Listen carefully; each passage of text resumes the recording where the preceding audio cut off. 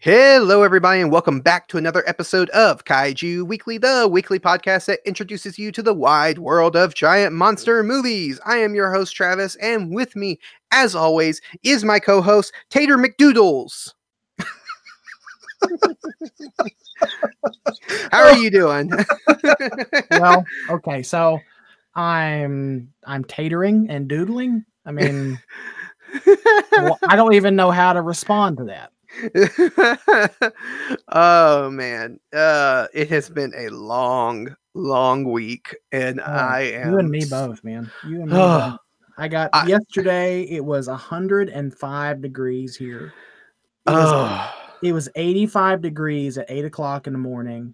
And I got out to do some work in my I got out to do some work in my yard yesterday. I thought, well, I'm gonna go out and I'm gonna start early, and I'm gonna try to be done before early afternoon. And as soon as I stepped out my door, the heat and that muggy heat just smacks you right in the face. Oh God, it was miserable yesterday. Oh yeah, it has been so rough. And then I'm moving house, and so having to deal with that while also moving and unpacking and packing and everything. It has been ridiculous, but hopefully it's all going to start settling down now. And so we have been recording ahead of time for the last few weeks, and now I think we're finally back on our regular schedule. Woo! Yay! So hopefully it stays. Yeah. So hopefully it stays that way for a while. Yeah. I need consistency in my life. And you know what, Travis? We probably picked, not on purpose, obviously, but we probably picked the best day to record our first episode back in real time, because we have some really fun news to talk about. Yeah, so let's get into the news segment. Let's cue the beady beady. Cue the beady beady. All right. So, before we get into the news, though, I want to let everyone know that we are trying something different this week, because instead of doing a long drawn out news segment like we have been doing up until now, we're going to do just one big news item, and the other news items are going to be covered on our Patreon page. So if you are interested in hearing our thoughts on NECA losing the license to the Godzilla franchise, Kamen Rider trending on Twitter, and all the things that happened during Ultraman Day, you can go over to Kaiju Weekly, patreon.com/Kaiju Weekly Pod, and subscribe to our Patreon, because no matter what level that you subscribe at, no matter what level that you contribute at, you will have access to our news segment, our extended news segment. So with that out of the way, let's get into the main news item that we're going to talk about this week. Yeah. And do you want to intro us into it, Michael? Oh, yes, I do. Because after many months of waiting, finally we have seen an official image of Beardy Kong. Yes. Now, we've seen Beardy Kong in leaked pictures and leaked things. Mm-hmm. But this is an official thing. So, yeah. Well, I don't know how official it is, because this did not come directly from Warner Brothers and Legendary. That's true. This came after several people within the kaiju community started digging around, because if you've not seen it already, there was some new toys released. We got to see some new Playmates toys of Godzilla and Kong, and a smaller figure of Kong by Playmates.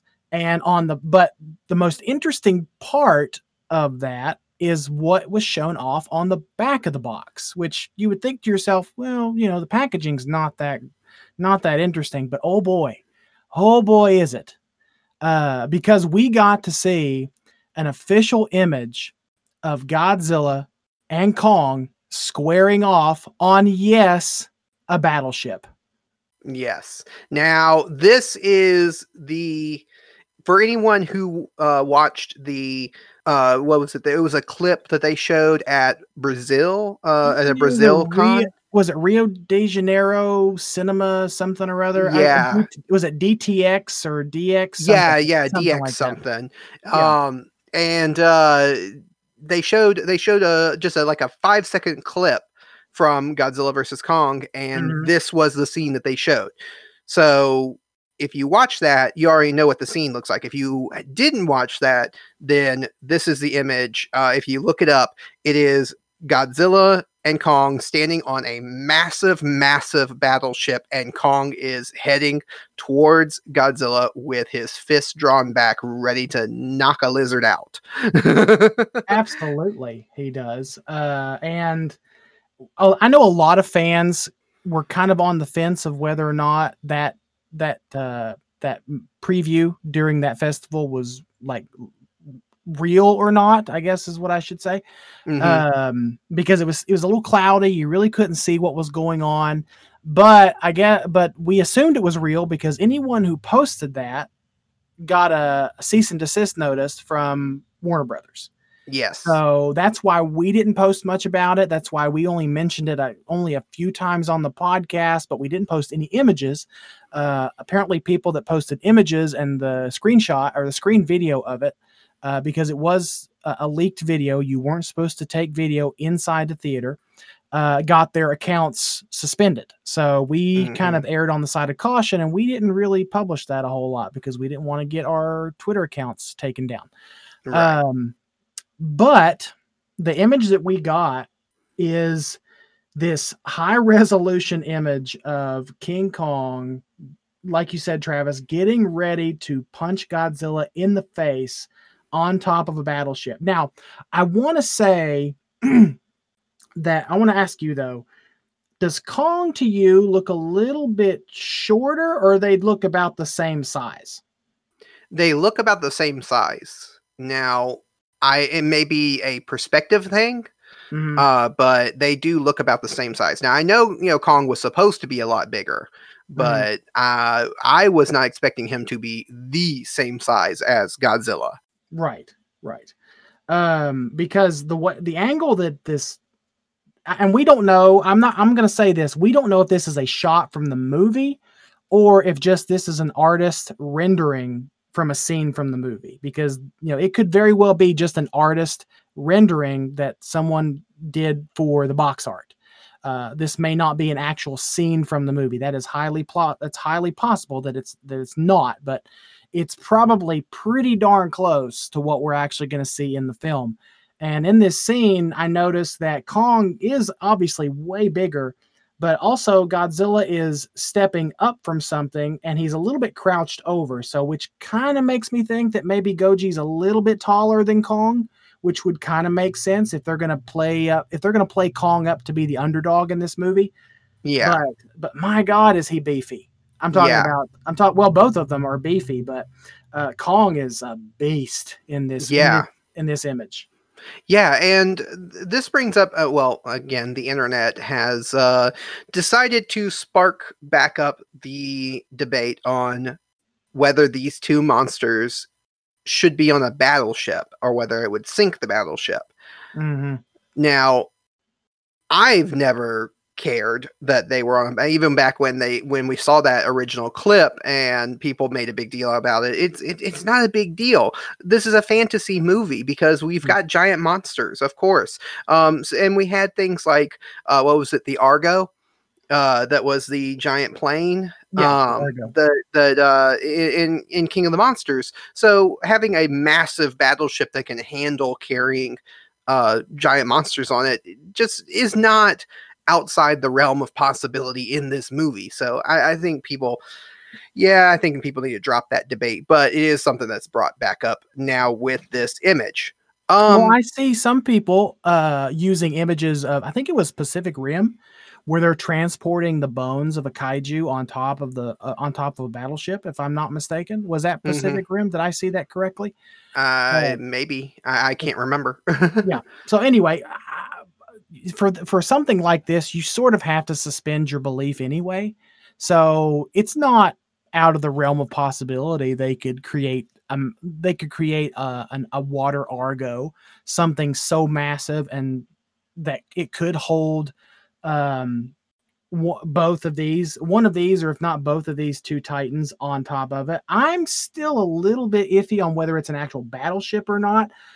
I want to say that it could possibly be a pier, because we really don't see, unless there's something I'm missing here, I don't see anything that really defines it as like a battleship. It may possibly be like a pier or some kind of water, some kind of seaside base somewhere, possibly Castle Bravo, something of that nature. But yeah, I mean, this image doesn't really tell us a whole lot, but it's interesting enough to get us all talking again. And I think that's going to be the theme over the next few weeks, is we're all going to start debating this again. And the one thing I'm actually pretty excited about is maybe this means we're going to get some daytime battles instead of all nighttime shots. Yeah, now that's what I'm looking forward to the most in this movie. From what I remember, Adam Wingard, he's the one that's directing it, right? Yes, Adam Wingard. Yeah, okay. All right. It's been a long week. I can't remember anything. Yeah, he said on Twitter that you're definitely going to get daytime battles. They're not going to hide the battles, and it's going to be just wall to wall action monster fights. So I'm looking forward to. I am looking forward to it. The image makes me excited. I was already excited, so it's not really changing my excitement. It's just kind of like, come on, just give me the movie. I just want the movie. Yeah. The movie was supposed to already be out now. We were supposed to have already seen this movie. We would have already recorded our episode about the movie by now. Yes. But yeah, so let's talk about the Playmates toys though, because that's where this image came from, was from the packaging for these toys. And so we have officially seen now what the Playmates Godzilla and Kong figures are going to look like. And knowing how people reacted to the first run of Playmates toys that we got, do you think these new ones are better than what we got before, or are they on par with those? No, they're better. I'll say that they're better because, I mean, they're no NECA or SH Monster Arts or anything like that. They're fine, but they do look to be better. Like the one I'm thinking, I think the one that this image was leaked from, they're probably leaked from either one of them, but the one that people referenced a lot was I think it was the 8-inch Kong battle damaged figure, where you just see Kong. It's like it's got a little bit more articulation. It's got some hinges in the arms, wrists, ankles, and knees, I want to say. And I would say his torso and head turns. There's not a whole lot of articulation, but there's going to be some. And he's got a battle damaged piece on his shoulder. Like, it looks like Godzilla just took a big chunk out of his arm. Which I think we were already told that was coming anyway from some of the Funko Pop leaked descriptions as well. We've not seen any figures like that for Godzilla yet. Now we have seen an 11-inch gigantic Godzilla, or whatever they're called, or big Godzilla, or giant Godzilla. There we go. It's Giant Kong, Giant Godzilla, and they're 11 inches tall. And they're just a little less articulation. They're just big figures. And I don't think that these are on par with what we saw before with Playmates. I think they're a lot better. It looks like that Playmates actually refined the sculpts a little bit more. Now there's not a whole lot of detail to these figures, and that's to be expected. They are just kids' toys. I mean, they're not going to invest a whole lot of time in sculpting these if they're just going to be beat up by 8-year-old children, Right. And they're just made of probably durable, hard plastic and soft rubber, plastic, whatever. But they look good. I know Chris from Gargantucast was surprised how good they looked, and some other collectors that I've seen post about them in like the Godzilla Collectors Club on Facebook, they were pleasantly surprised on how good these looked, and I'm sure a lot of folks are going to be pleasantly surprised on how good these look. I noticed that Kong is a lot darker than the last Playmates version we got. He's actually more black than brown. Yeah. And he's got some of the scarring and of course the beard. And of course his people were kind of commenting about how his face looked really shaven on one side. And I think that's just where his bottom lip shows off that tooth that's coming out from his lower jaw or whatever there. But overall, I think they look fine. I think for what they're supposed to be, they look fine. Yeah. Yeah. I think they're good for, like you said, for the lower tier figures that are not supposed to be super detailed and super articulated. They're fine. I do wish there was some better articulation, but I think you even mentioned when I mentioned that to you the other day, you said that the higher tier ones will have the more articulation. These are just going to be like the cheaper $20 ones that you get from like Walmart. And I think, well, they're all going to be available at Walmart because I think, well, yeah, true. I think Playmates I think they have an exclusive deal with Walmart. I'm not 100% sure on that.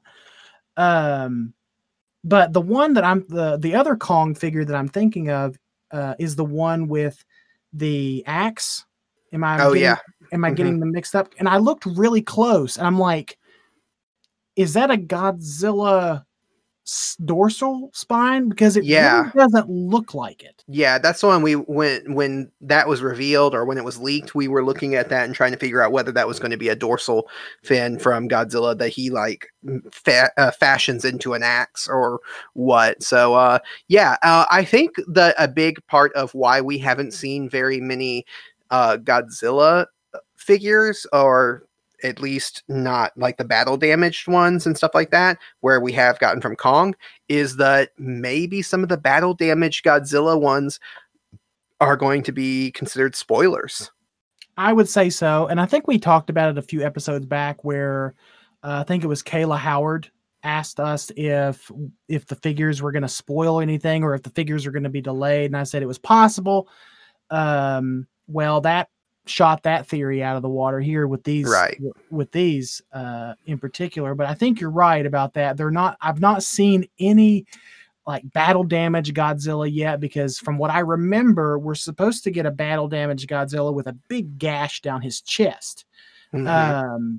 Now we don't know what that's from, obviously, but one can assume that this battle damage Kong with the axe is going to put that axe into Godzilla's chest, and that's where the battle damage comes from.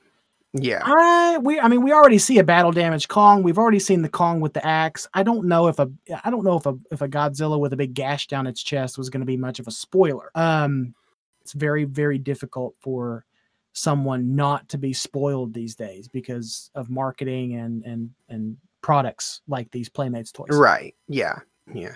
Well, I think that's all we have to say for this main news topic. Again, if anybody's interested in hearing our thoughts on things like Kamen Rider or Ultraman Day or Ultraman's butt on the cover of the upcoming Ultraman comic book from Marvel, check out our Patreon page and give us a subscribe if you're able to, because every little bit that you give us helps us immensely. We really appreciate it. It helps us get better equipment. It helps us have time to edit and everything. So if you're able to, we are so thankful that you can give. And we also hopefully will give you enough content to make it worth your while. And I want to mention too, really quickly before we get into the main topic, please, if you're please subscribe to our YouTube channel. It's Kaiju. It's youtube.com/Kaiju Weekly. And that's where we post not just the episodes, but we also try to post visuals for the episodes as well. So if you have been living under a rock and don't know what this particular image looks like, I'll post it there. So that's one upside to subscribing to our YouTube channel, because I do post not just the episode audio, but also some visuals to go along with the news segments. Yeah. Now, it has been a very long week, and with me moving house I am exhausted and ready to collapse. So let's get into this main topic before I collapse here. Let's go for it. Yeah. So our main topic this week is Orochi, I was going to say the 7-headed, the 8-headed dragon. Big boy mini head. That's right. Big boy mini head dragon guy, fire breathing guy. From 1990, what was it? 94? 1994. Yeah, 94. The year after Godzilla versus Mechagodzilla 2. Yeah. We did ask a trivia question last week. But because we record so far ahead, we didn't really get a chance to get anybody's responses to that. No, that's incorrect. We did get one response that I know of. No. Are you talking about Nathan? I'm talking about Nathan because he texted it to me directly. Okay. Because I was going to say the one that he sent to our group chat was for last week's topic, so I didn't know about the one that he sent for this week. So what did Nathan send us this week? Well, let me ask the trivia question. The trivia question was, which Toho kaiju predates in real life the original Gojira film by over 1,000 years? So what did Nathan send us? I'm excited to hear. Orochi, the 8-headed dragon. Oh, well, that was anticlimactic. Oh, yeah. I knew you were building it up, and I'm thinking you're going to be disappointed if you didn't give me a funny answer this time. Okay. Nathan, you failed us. Oh, no, that's all right. It was a less than stellar Marchand this time. Yeah. All right. So, yeah, our main topic, big boy, mini head, breathe fire. The cast and crew. It was directed by Takeo Akawara. It stars Masahiro Takashima, Yasuko Sawaguchi, Akaji Maro, Yuki Meguro, Saburo Shinoda, Hurricane Ryu Haruken as Kumasugami, which we will talk about. That's one of the kaiju in the movie. We will talk about him in just a minute. And Kenpachiro Satsuma as Yamato no Orochi. So he was as the actual dragon. He was the one in the dragon operating it. So the plot breakdown is, after killing his brother, Prince Yamato is banished from his father's kingdom until he can bring his dangerous powers under control. On his journey, he meets and joins with the priestess Oto, and together they go to fight against an evil kami that has been ravaging the earth in the form of an enormous hydra. Will Yamato ever return home to reclaim his rightful place on the throne? Find out next time on... No. Find out right now. So, what are you... let's talk about our opening thoughts. Now, we'll get into our likes and dislikes and everything in a minute. But what are your opening thoughts on Orochi, big boy, breathe fire, mini heads guy? It's a movie. Well, I'll just say that it's a movie. Well, okay. So it definitely has moving pictures. Let me just say that. It definitely has moving pictures. You are correct. There's definitely some work involved. How much work? Not quite sure. No, I'm making a joke. No, so I went into this movie not really knowing what to expect. I had heard a few things about it, and I had heard mixed comments about it. I think I was speaking with Matt Parmley from Kaiju Transmissions once before, and he mentioned that he really likes this movie. He thinks it's a lot of fun, and I can most certainly see that. Mm-hmm. But it was slightly confusing, and I will admit that I watched the English dub, and I still had trouble following along with what the heck was going on. Yeah. So now Rob from Tokyo Lives has also said that he found this movie really fun. He thought it may have been Rob then. It may have been Rob and not Matt. Yeah. Rob in the Kaiju Quarantine group chat that we have set up for us podcasters, he said that he had a lot of fun with it, and I can see why. I can definitely see why he had a lot of fun with it. There are fun parts in this movie. Mm-hmm. It's everything else in the movie that's that's like, oh, I don't know. I will say, well, I say this in my final thoughts, but I'll go ahead and give a preview. But I think a big part of what makes you enjoy this film or not enjoy this film is whether you know the context or the mythology that a lot of this is based on, because a lot of it is based on stories that have existed in Japan for thousands of years. So if you know those stories, then you don't need to know all the details and stuff going into this, and they definitely don't hold your hand in this movie. But if you don't know any of those stories, man, it could have really used some hand-holding.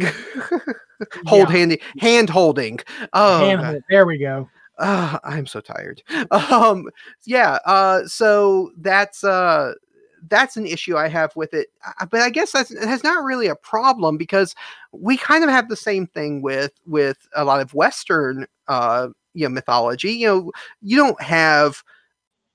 don't really go into a lot of detail explaining who King Arthur is and Merlin and all these things every time you do a movie about King Arthur. And that's kind of the same way that this movie is. It is like a Japanese King Arthur story.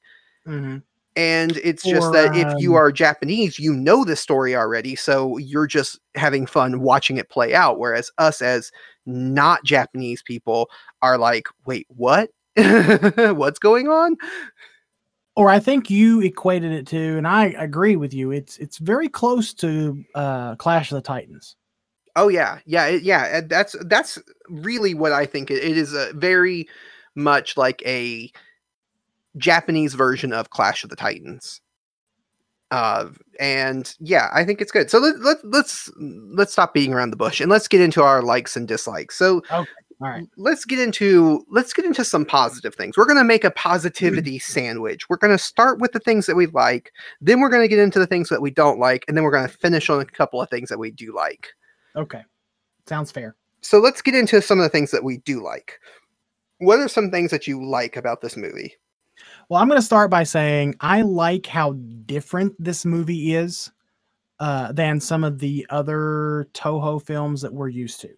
Mm-hmm. Because this is feral Japan. This is thousands of years ago. This is a fantasy story.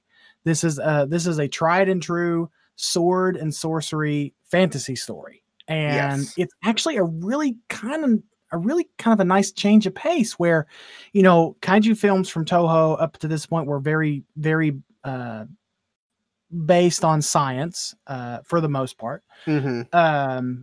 And very modern, and especially some of the Godzilla films in this era, in the 90s, the Heisei era, were based on science and sort of taking place in the modern day and with modern equipment and things. And it's just a really nice change of pace. I've seen very few sort of the more what's the word I'm looking for? Sort of the more fantasy films other than the Godzilla franchise films, or that kind of exist within that continuity where they're more modern. Right. This is my first, if not, I think this is my first actual fantasy story from Toho, and I actually quite enjoyed that about it. It was definitely different. Yeah. I do like that this is kind of one of those heroic epics like you might get from a Harryhausen during like his time period when he was doing Jason and the Argonauts, or Sinbad. You get one of these big epic adventure stories, but with kaiju, and I think that's really interesting. And it goes back to what I have said quite a few times on this podcast, is that kaiju can be done in so many different ways. It's a genre of filmmaking or film that can be done in so many different styles and tones and everything. And the Japanese filmmakers are great at doing that, like, because you have kaiju films that are just pure ridiculous comedies. You have kaiju films that are examinations of political ideals and a satirization of modern life. Then you have epic adventures, you have horror movies, you have all that stuff. That Japanese cinema seems to embrace the variety that comes from the kaiju genre, whereas in America and in other Western cultures, we tend to just think of giant monster movies as one thing. And all of our giant monster movies tend to feel the same way. They don't really differ from each other that much. So that's really one thing I'm like you. I really like that about this movie, that it is so different from other kaiju films that you might be used to if you've only watched Godzilla and Gamera and Mothra. Right. One thing that I really liked was there's a line at the end of this movie. And I know it's at the end, so I know we're jumping ahead to the end, but there's a line where one of the commies says, well, kami are just like that. And it's like, man, that's what we do. That's kind of like a shrug of like, because like, oh, he'll come back at some point. Maybe next time he'll be a good guy. Talking about the evil kami. And it's like, it's such a funny kind of almost humorous, but not necessarily meant to be humorous line that I actually kind of liked. Did you watch the sub or the dub? I watched the sub.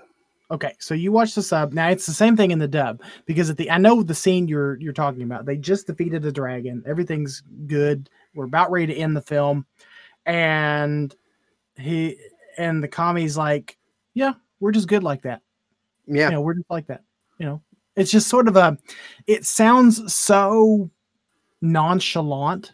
Like there was no bloated or epic language like one day we will return and blah, blah, blah, blah, blah. And, so it's stuff that you would typically expect from sort of a medieval sword and sandal epic like this. Right. Where they did some epic monologue at the end, saying, telling the audience, why the hero was virtuous, but be warned, someday the villain will come back again to do more evil things. I mean, it was just sort of like a yeah, we're just good like that, and then move on. It was just it was funny and kind of jarring at the same time, because it's not really quite what you would expect for the ending of a film like this. Right.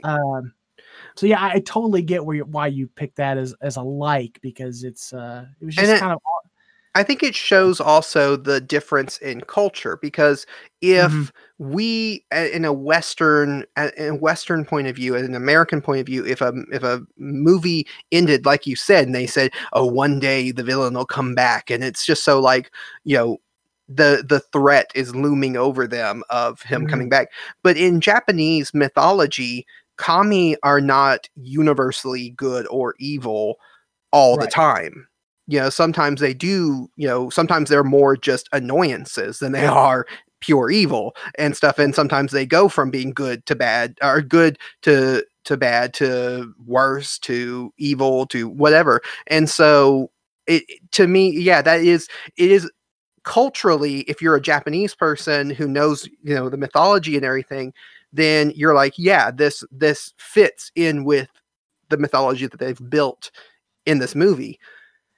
But from an American hearing that, it was kind of jarring, and it was kind of funny, and I do like that. So I like that. I wanted to highlight that line in particular. Yeah, I'm glad you did. Because it stuck out to me too. I was going to put it in my notes, but honestly, I just kind of forgot. I'm glad you pointed it out. Now, do you want to get into some of the dislikes that we have for the movie? Oh boy, yeah. Let's go into that. And I will start by saying they could have the pacing for this movie was not the best.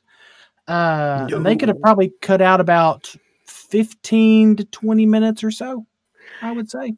And the funny thing is, they cut out about 20 minutes of this film in pre-production, and it's still come out as long and meandering as it did. It's so meandering.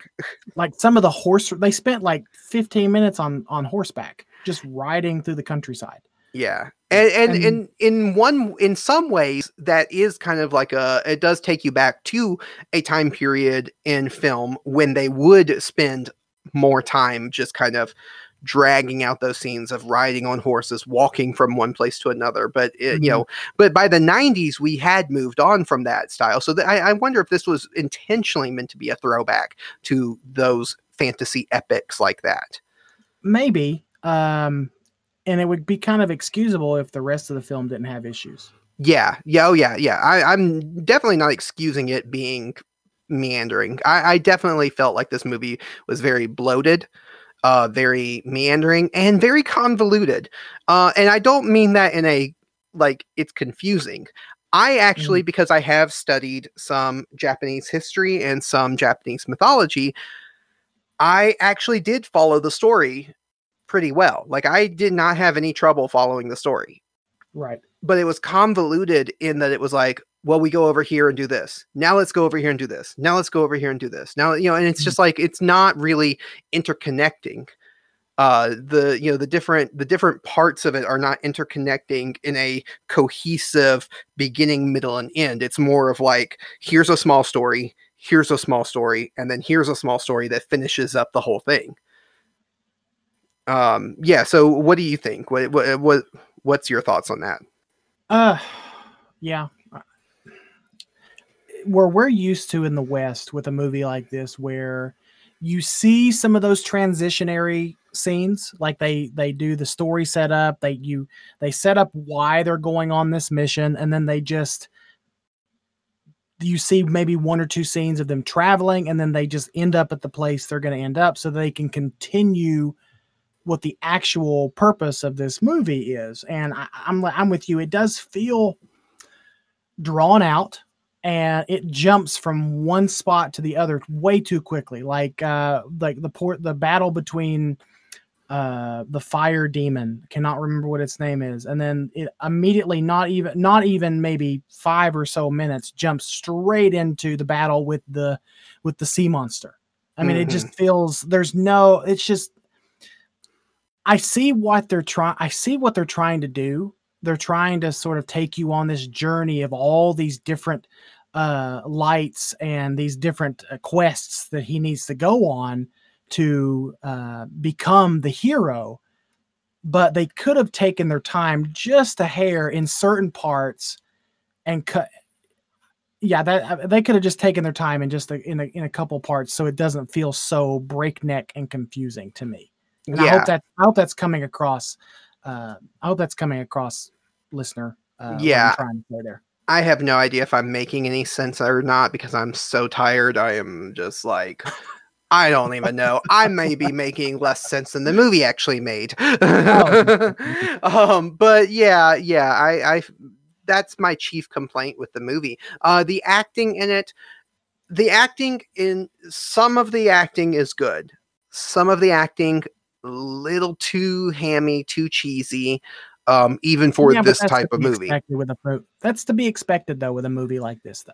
Yeah, but I don't know. I think also, of course, because it's a Japanese film in the 90s, they had to make it be a soap opera on top of it by adding this whole love dynamic, which is not, I mean, I'll get into it in the fun facts segment, but like, this is based on real mythological stories in Japan. So the love story between Yamato Takeru and Oto is, what he did have a wife in the original stories, but it's just like the way they played it out was more soap opera-y, which was a trend in Japan because Japan did start making a lot of Japanese soap operas and stuff, and so and these love stories and everything that was very popular at the time. So yeah, that I didn't really like that all that much. But I did like some of the side characters a lot. Like their two companions that from the shrine that follows. Takeru. Yeah, they were fun. Yeah, they were a lot of fun. I really enjoyed them. I enjoyed the acting from the main bad guy who's Orochi. He has a different name, but when he's in his deity form, kami form, but when he's Orochi. But the acting from him is really good. So yeah, there is good acting in here, but there was just moments where it just went a little too cheesy and too hammy. But like you said, we can't really expect too much from this type of movie. That's just to be expected. Right. So Travis, let me ask you, since this is a kaiju podcast, what did you think about the creature design? Well, that's what I wanted to get into with our sandwich. I wanted to finish on the kaiju. So that's a good place we can transition into finishing up our likes and dislikes with talking about the kaiju. So let's go through them one at a time because that's what I was wanting to do. The first kaiju we see in the movie is the bird. The white bird phoenix. The white bird from heaven is what I think it's right. It's called. Yeah. It's I mean, it doesn't really do much, but it's there. It reminded me a lot of is it Jason and the Argonauts that has the mechanical owl? No, that's Clash of the Titans. Clash of the Titans. Okay, so that's what it kind of reminded me of. Yeah, it actually, and it does look a little mechanical and kind of like a almost like a steampunk looking bird, which is one thing I did really like about this movie, even though it was set during this like olden days time period of Japan. Mm-hmm. When it came to the kaiju and the kamis and things like that, they added almost like a sci-fi element to them.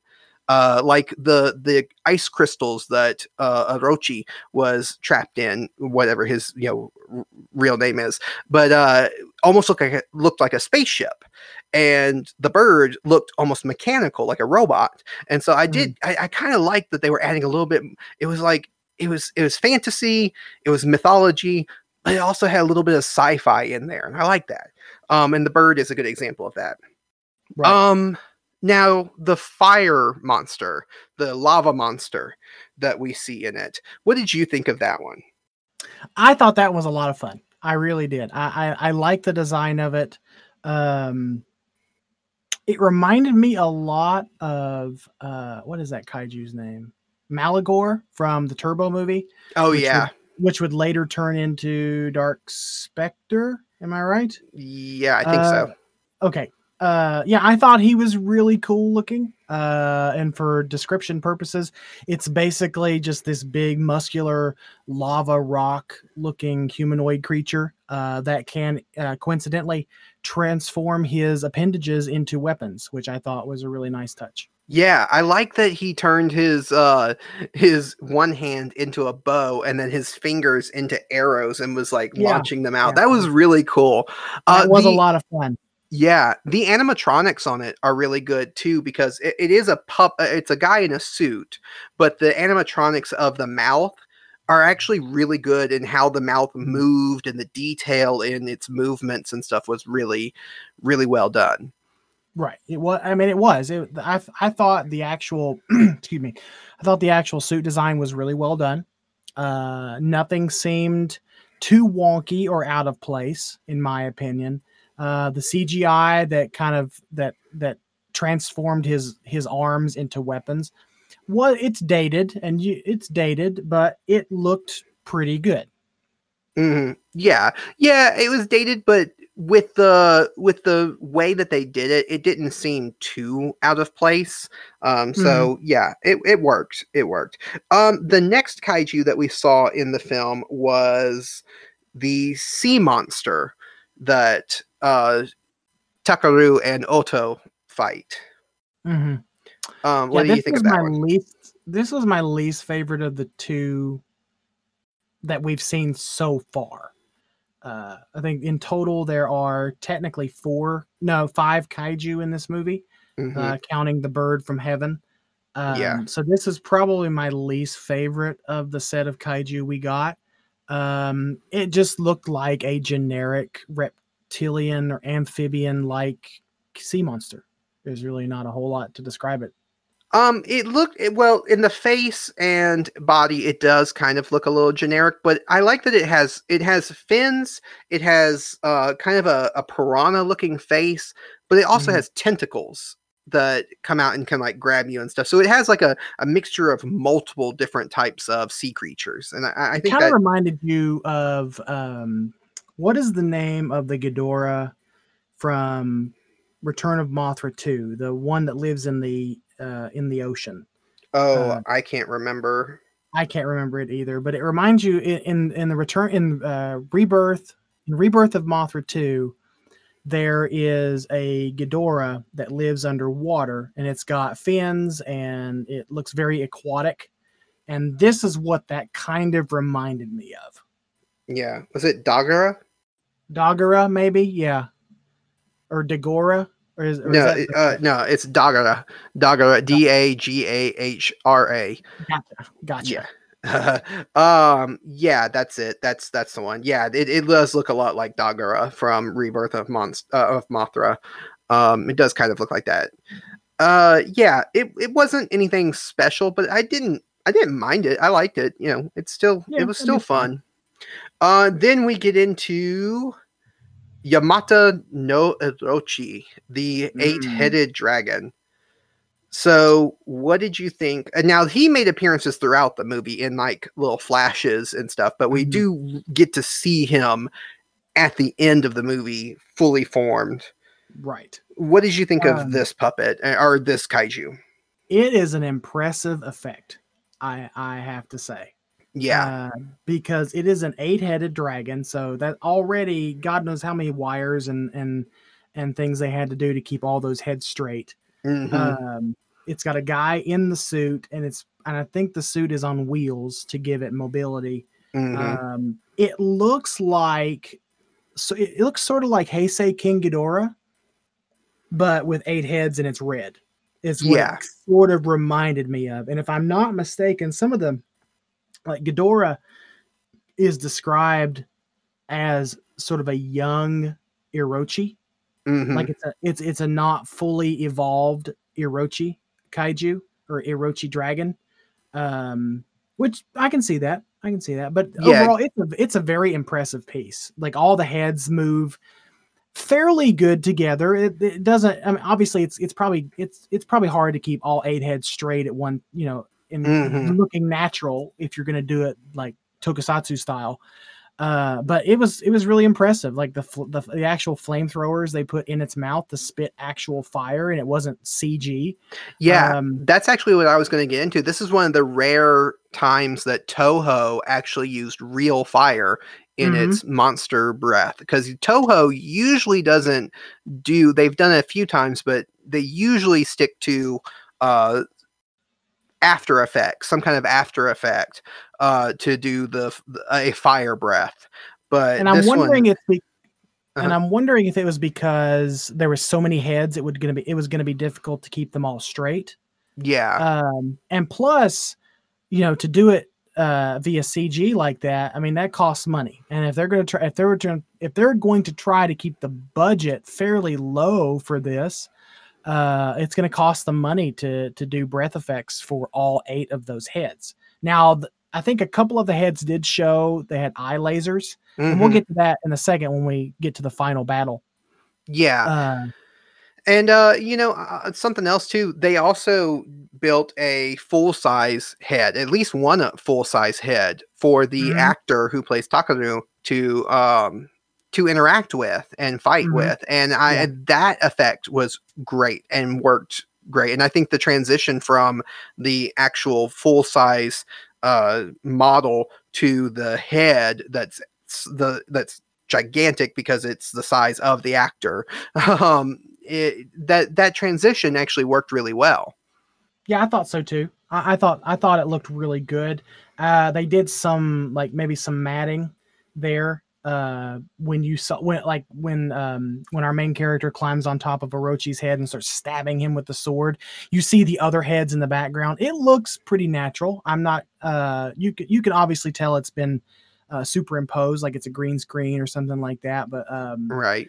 But it looks pretty good. I like the puppeteering on Orochi a lot. I thought it was super impressive. In fact, just as impressive, I'd say, is even Biollante, which is a very impressive effect in herself.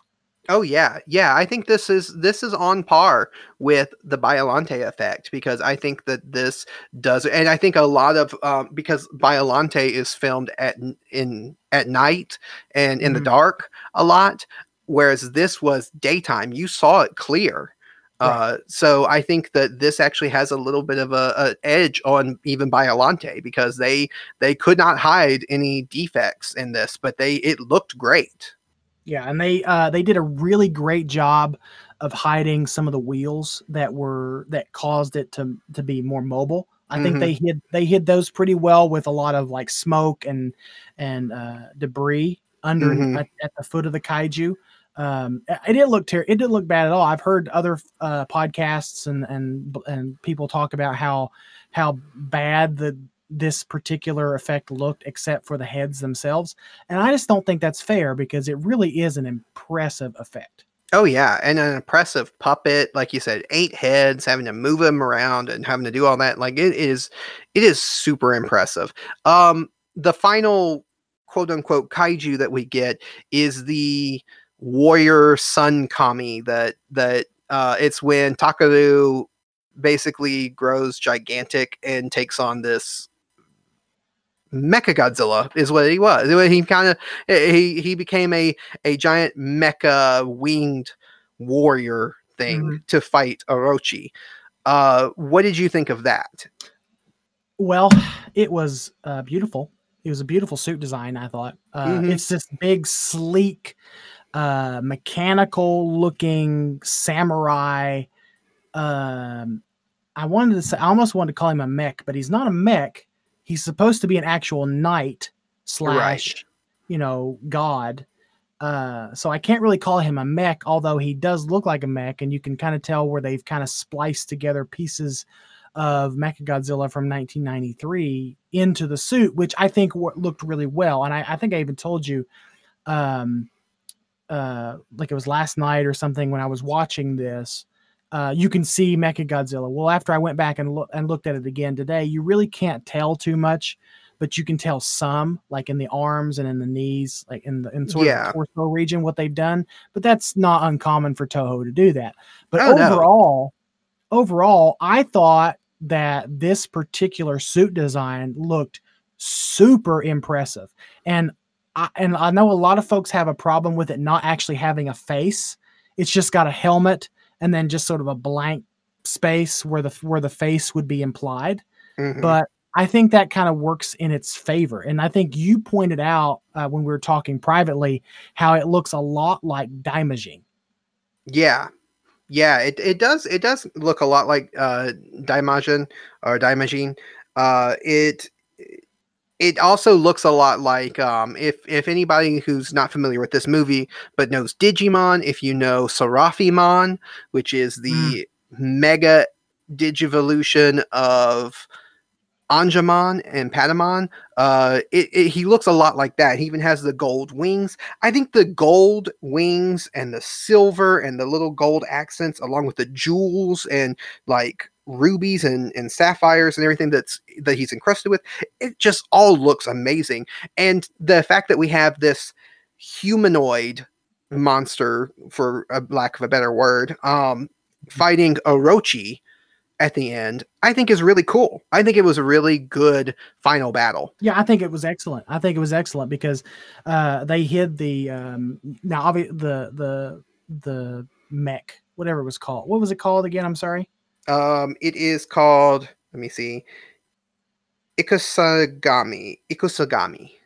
Yeah, we can cut that out. So in the final battle, when he's, kind of laying it to Orochi, you really don't see a whole lot of the wires and stuff that they use to probably hoist him up to make him fly. I think the battle itself was fairly believable. And, that effect combined with the Orochi effect, I think the final battle of the film looks great.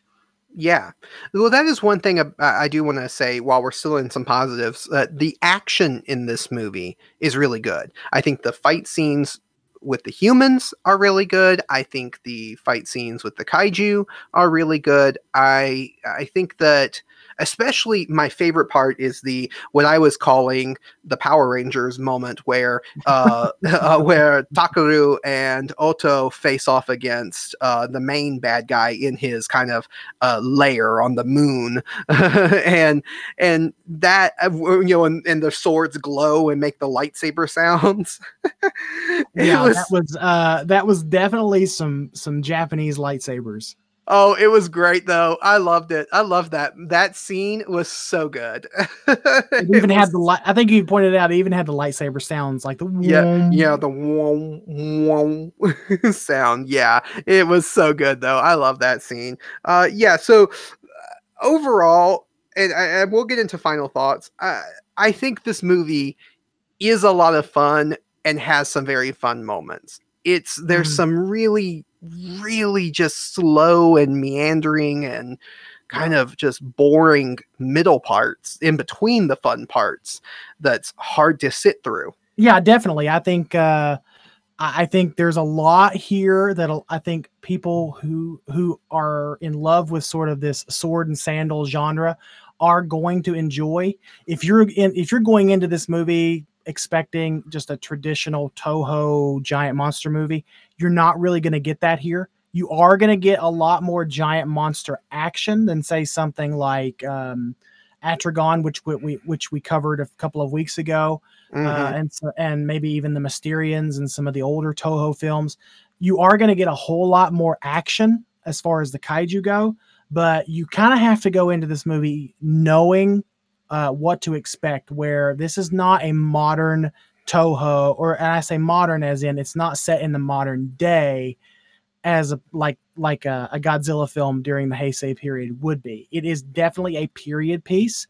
So if you're someone who loves period pieces, you're probably going to like this movie, even with its faults. And I think if you like this genre of film, even just a little bit, you're going to probably look over those faults anyway and still have a good time with this movie. Yeah. Getting into fun facts. Now I have a few fun facts. One fun fact we mentioned already, the suit for that warrior kaiju kami thing that fights Orochi at the end was a repurposed Mechagodzilla from Godzilla vs. Mechagodzilla 2. So that is the Heisei Mechagodzilla that was repurposed. We mentioned that already, but I just wanted to reiterate that. Right.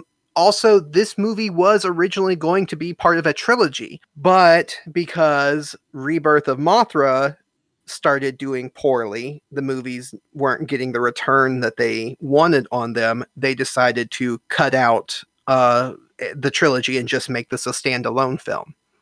Now, this film is a loose remake of The Three Treasures, which was an old Toho movie.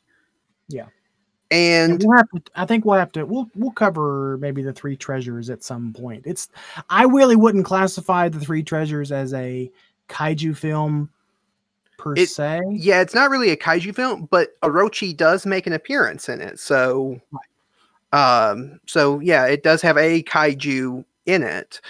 One thing though, I talked about knowing the context of this movie helps in watching it, because for me, when I watched it, knowing some of the history and some of the mythology behind it did help a lot. So I wanted to get into some of that. Now, in Japan, Yamato Takeru is an actual figure in their history and mythology. He's actually the son of the 12th emperor of Japan. And he was born somewhere around 72 CE and died somewhere around 114 CE or AD. Now, what's interesting is that he is kind of like the Japanese version of King Arthur, where there's a lot of stories of his exploits, but it's not a linear story. It's just like, well, here's an adventure that Takeru went on. Here's another adventure that Yamato Takeru went on.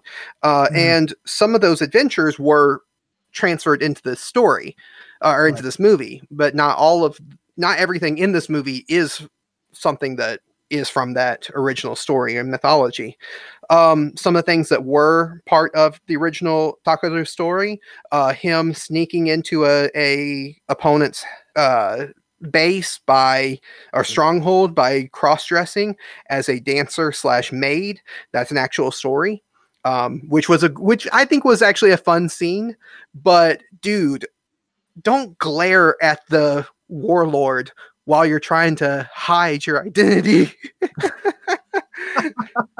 He's sitting there dressed. He's a 6 foot tall man among 5 foot tall women, and he's trying to pretend to be a woman while also giving the death stare to the warlord. Oh yeah, definitely. Oh, it's so great. Now legend says that he did come into possession of the Kusanagi, which is the sword that is taken from Orochi's tail, and that is actually part of Japanese folklore and in mythology, that the Kusanagi, the sword, is taken from Orochi. That is part of Takeru's story, that he came into possession of that sword, and also that he lost his wife to a sea monster was also part of it. Okay.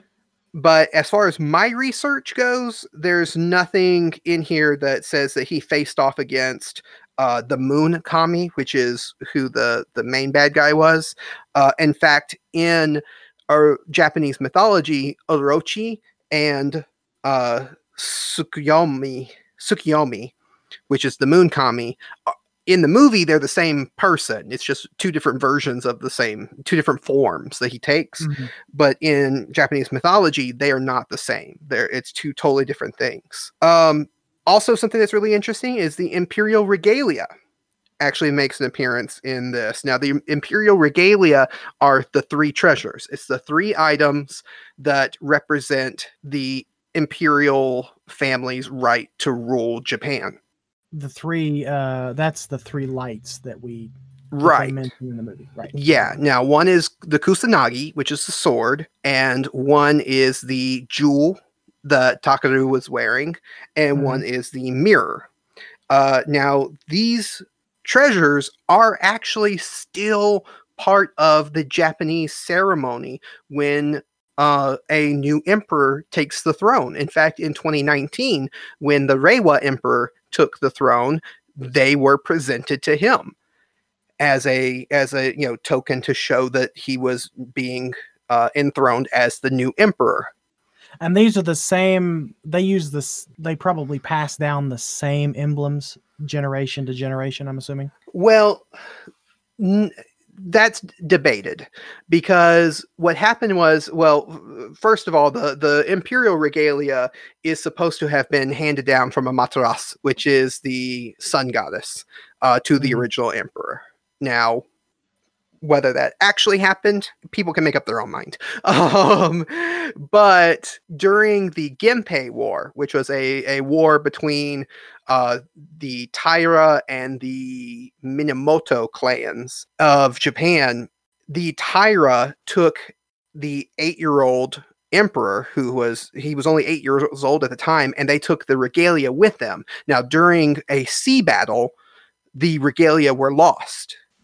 Now, according to tradition, the mirror and the jewel was recovered from the water after the battle sometime later. But the sword, the Kusanagi, was never found. And so what is presented is actually supposed to be a replica of it. Now, there are some people who claim, from my research, that they did find the Kusanagi when they went diving for it, but traditionally what is accepted as the originals are the mirror and the jewel, whereas the Kusanagi, the sword, is not. Okay. But yeah, they're just meant to represent the imperial right to rule Japan. So that's just, to give a little context and history to this movie that has a lot of mythology and a lot of history involved in it. And I'm not even going to get into the barbarians that they were fighting and how that's probably the Ainu or another group that was natives to, because the Yamatos, the actual Japanese, were not the original people from the archipelago. They came there and they basically did what Europeans did to the Native Americans in North America. So, there's a whole history lesson there that if anybody's interested in, check out Monster Island Film Vault, because he dives into that kind of stuff in some of his analysis of films. Is there an article where you pulled some of this information from, Travis, that I can kind of link to. We can put a link to in the episode so that if people are interested in knowing the backstory before they watch this movie, they can find it. I will send you some links to some YouTube videos. Now, there's a YouTube channel that I really enjoy watching because he goes into Japanese history and Japanese mythology, but he does it with a level of humor. Like, he's really funny, and his videos are really short, and his name's Lymphemy. So I'll send you a link to that. That's where I encourage people to go to find more information. So that's it for the fun facts. So let's get into our Godzuki scores and our final thoughts on this movie. So we like to score our movies for anybody who's new. Oh, please don't be new and just start listening with this episode because it is a loose, crazy episode. But we like to score our movies out of Godzukis instead of out of stars because we like to pay homage to the great Godzuki, who was Godzilla's bumbling nephew from the Hanna-Barbera cartoon. And so we pay homage to the great Godzuki by using him as a yardstick for our movie ratings. So out of 5 Godzukis, what do you give Orochi, the 8-headed dragon? 2.5 out of 5. So I was 50-50 on this one. Like I said, I think I talked about it in just a few minutes ago. It's a fun movie. If you like period pieces, if you like sort of the sword and sandal period pieces, like what we would get with a Harryhausen film, like Jason and the Argonauts or Clash of the Titans, the Voyage of Sinbad, stuff like that, you're probably gonna like this movie. Now, I will say that it even with I watched the dub, and it was still for me a little bit confusing, but I think that's mainly because I'm not familiar with Japanese mythology as much as I am, say, American, Greek, or Roman mythology, because that gets touched on a lot if you watch, say, Clash of the Titans and some other Harryhausen films. So I'm more familiar with that than I am Japanese mythology, and it does get a little bit confusing. But just on its surface, I will say that Orochi, the 8-headed dragon, is a pretty fun movie. Now, there are parts that go on a little bit longer than they should, and we touched on that earlier in the episode.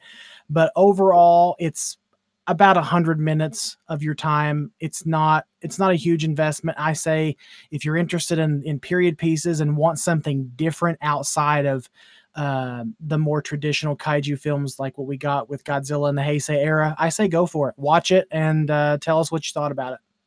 Yeah, and as far as my Godzuki score, I give it a 2.52. I'm right there with you. I'm about halfway, because I do feel like in ways this movie is very bloated and kind of meandering. Yeah. But at the same time, there is a lot of fun to be had with this movie, and I think that you hit the nail on the head when you said that if you like those Harryhausen films that were the sword and sandal style, Jason the Argonauts, Clash of the Titans, you will enjoy this movie.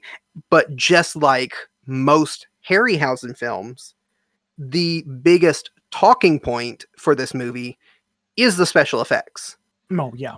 Yeah. Is the creature effects, because the majority of what makes this movie fun is the creature effects, is the special effects in it. Everything else, some of it's okay, some of it's not so great, but the creature effects are outstanding. And I think that if you, like you said, if you like that kind of stuff, you'll enjoy it. I think it's worth watching. I think every kaiju fan should watch it. I'm not promising that every kaiju fan will enjoy it, but I think every kaiju fan should watch it just to get something different. Yeah, it's definitely worth a watch. Now, I'll be honest, is it going to be something I'm going to reach for in a week when I just want to sit down and watch a movie? No. But will this be the only time I ever watch it? No. I will probably watch this movie again, although I kind of got to be in the mood for a period piece when I do. And that's just really how I feel about it. I got to be in the mood. You know what this is? This movie, to me, touches or hits the same buttons that some of the like Hong Kong kung fu movies do. Like it does feel a lot like a Hong Kong kung fu movie, but with kaiju in it. I think Enter the Dragon, that kind of comes to mind a little bit, although I've not seen Enter the Dragon in forever. Yeah. But I know what you're saying. Sort of the kung fu lot movies with very little story but lots of action. That's this kind of movie. Yeah, definitely. Yeah, so that's it. So if anybody, if you watch Orochi and you have a different opinion, or if you have the same opinion, let us know. Hit us up at Kaiju Weekly on Twitter or kaijuweekly@gmail.com. You can let us know what Absolutely. You think. Yeah, this was definitely a fun way to end Titans of Toho month for sure. Yeah, it definitely was, because and that's I didn't even mention that this was the final film in our Titans of Toho month, and I wanted to finish on a movie that wasn't a Toho movie that immediately jumps out to people when you think Toho kaiju films. Mm-hmm. Yeah. I wanted to do something different, and so that's why I picked this one. So we can get into the next segment of the podcast. Do you know what it's time for? Time for the mailbag. Yeah, time for the mailbag. What's in the mail today?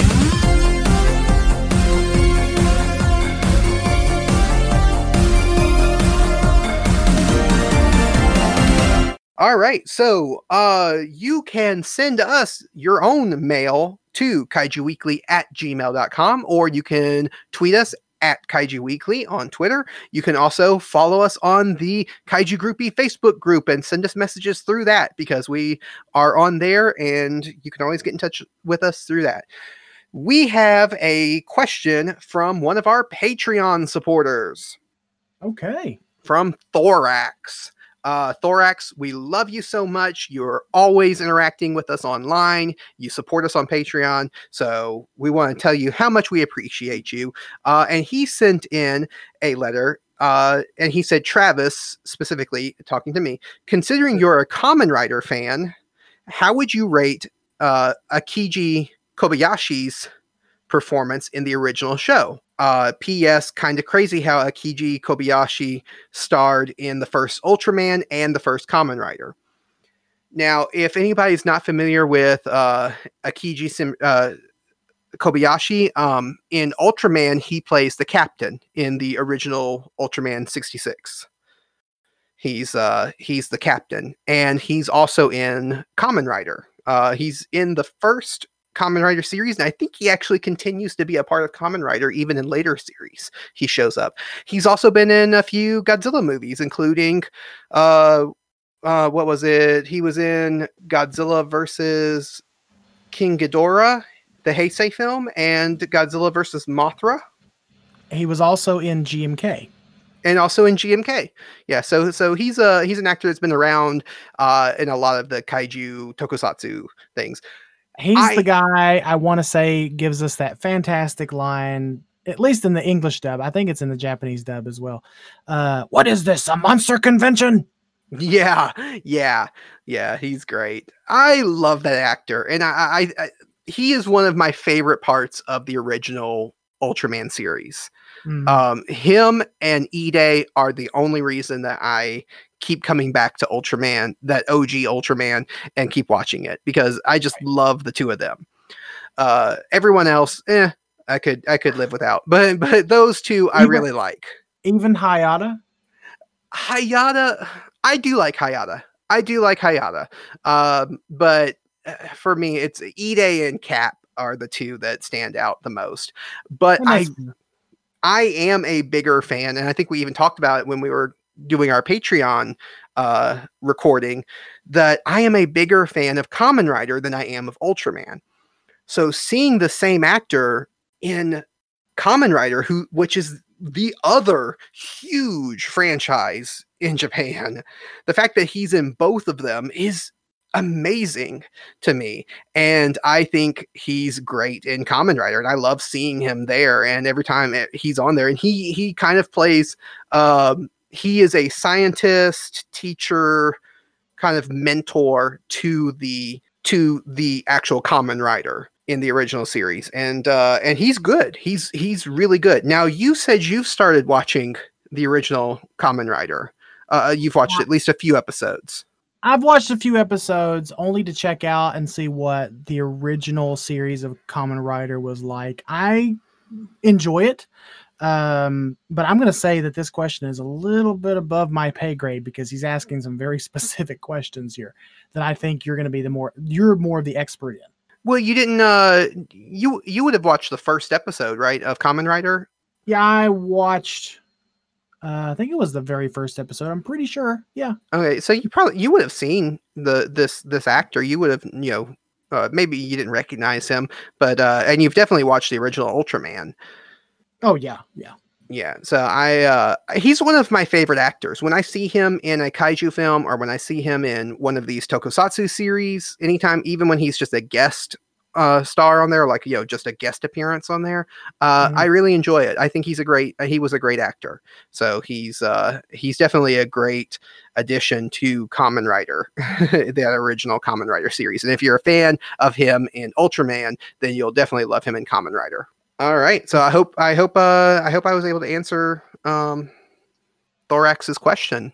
Yeah, thank you so much, Thorax, for sending us a comment. I mean, if anyone else out there wants to send us a comment or just tell us how much they love the show, how can they do that?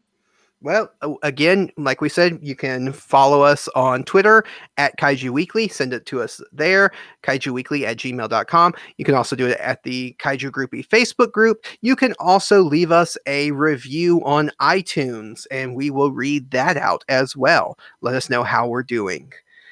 And so next week, I don't have a trivia question written down, because next week we're going to be doing a very special Gamera themed episode. Mm-hmm. We are. And to celebrate the release of the Arrow Blu-ray set. So I don't have a trivia question, but if anybody wants to reach out to us and tell us what your favorite Gamera film is, or what you enjoy about Gamera, or what you're looking forward to with maybe getting into Gamera, let us know, because I'd love to hear that. And so that's what you can do instead of a trivia question this week. Right, absolutely. And if you're not into Gamera yet, just ask us, and you want to get into it, but you're not quite sure, ask us, I don't know, why would we choose Gamera over some other franchise in the kaiju genre? How about that? Yeah. Yeah, ask us some questions. Talk to us about Gamera, because next week's just a big Gamera celebration.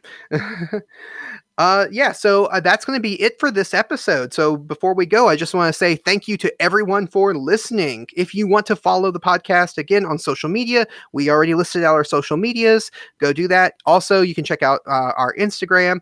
You can follow Michael on Twitter at Kaiju Groupie Pod, and on Instagram at the Kaiju Groupie. And we also want to say a big thank you to Brian, Shijir, Thorax, Alex, and Michael, for supporting us on Patreon. If you want to support us on Patreon, you can do that at patreon.com/Kaiju Weekly Pod. And until next time, I'm going to say, help control the 8-headed snake population. Have your Orochis spayed or neutered. Bye, guys. Bye.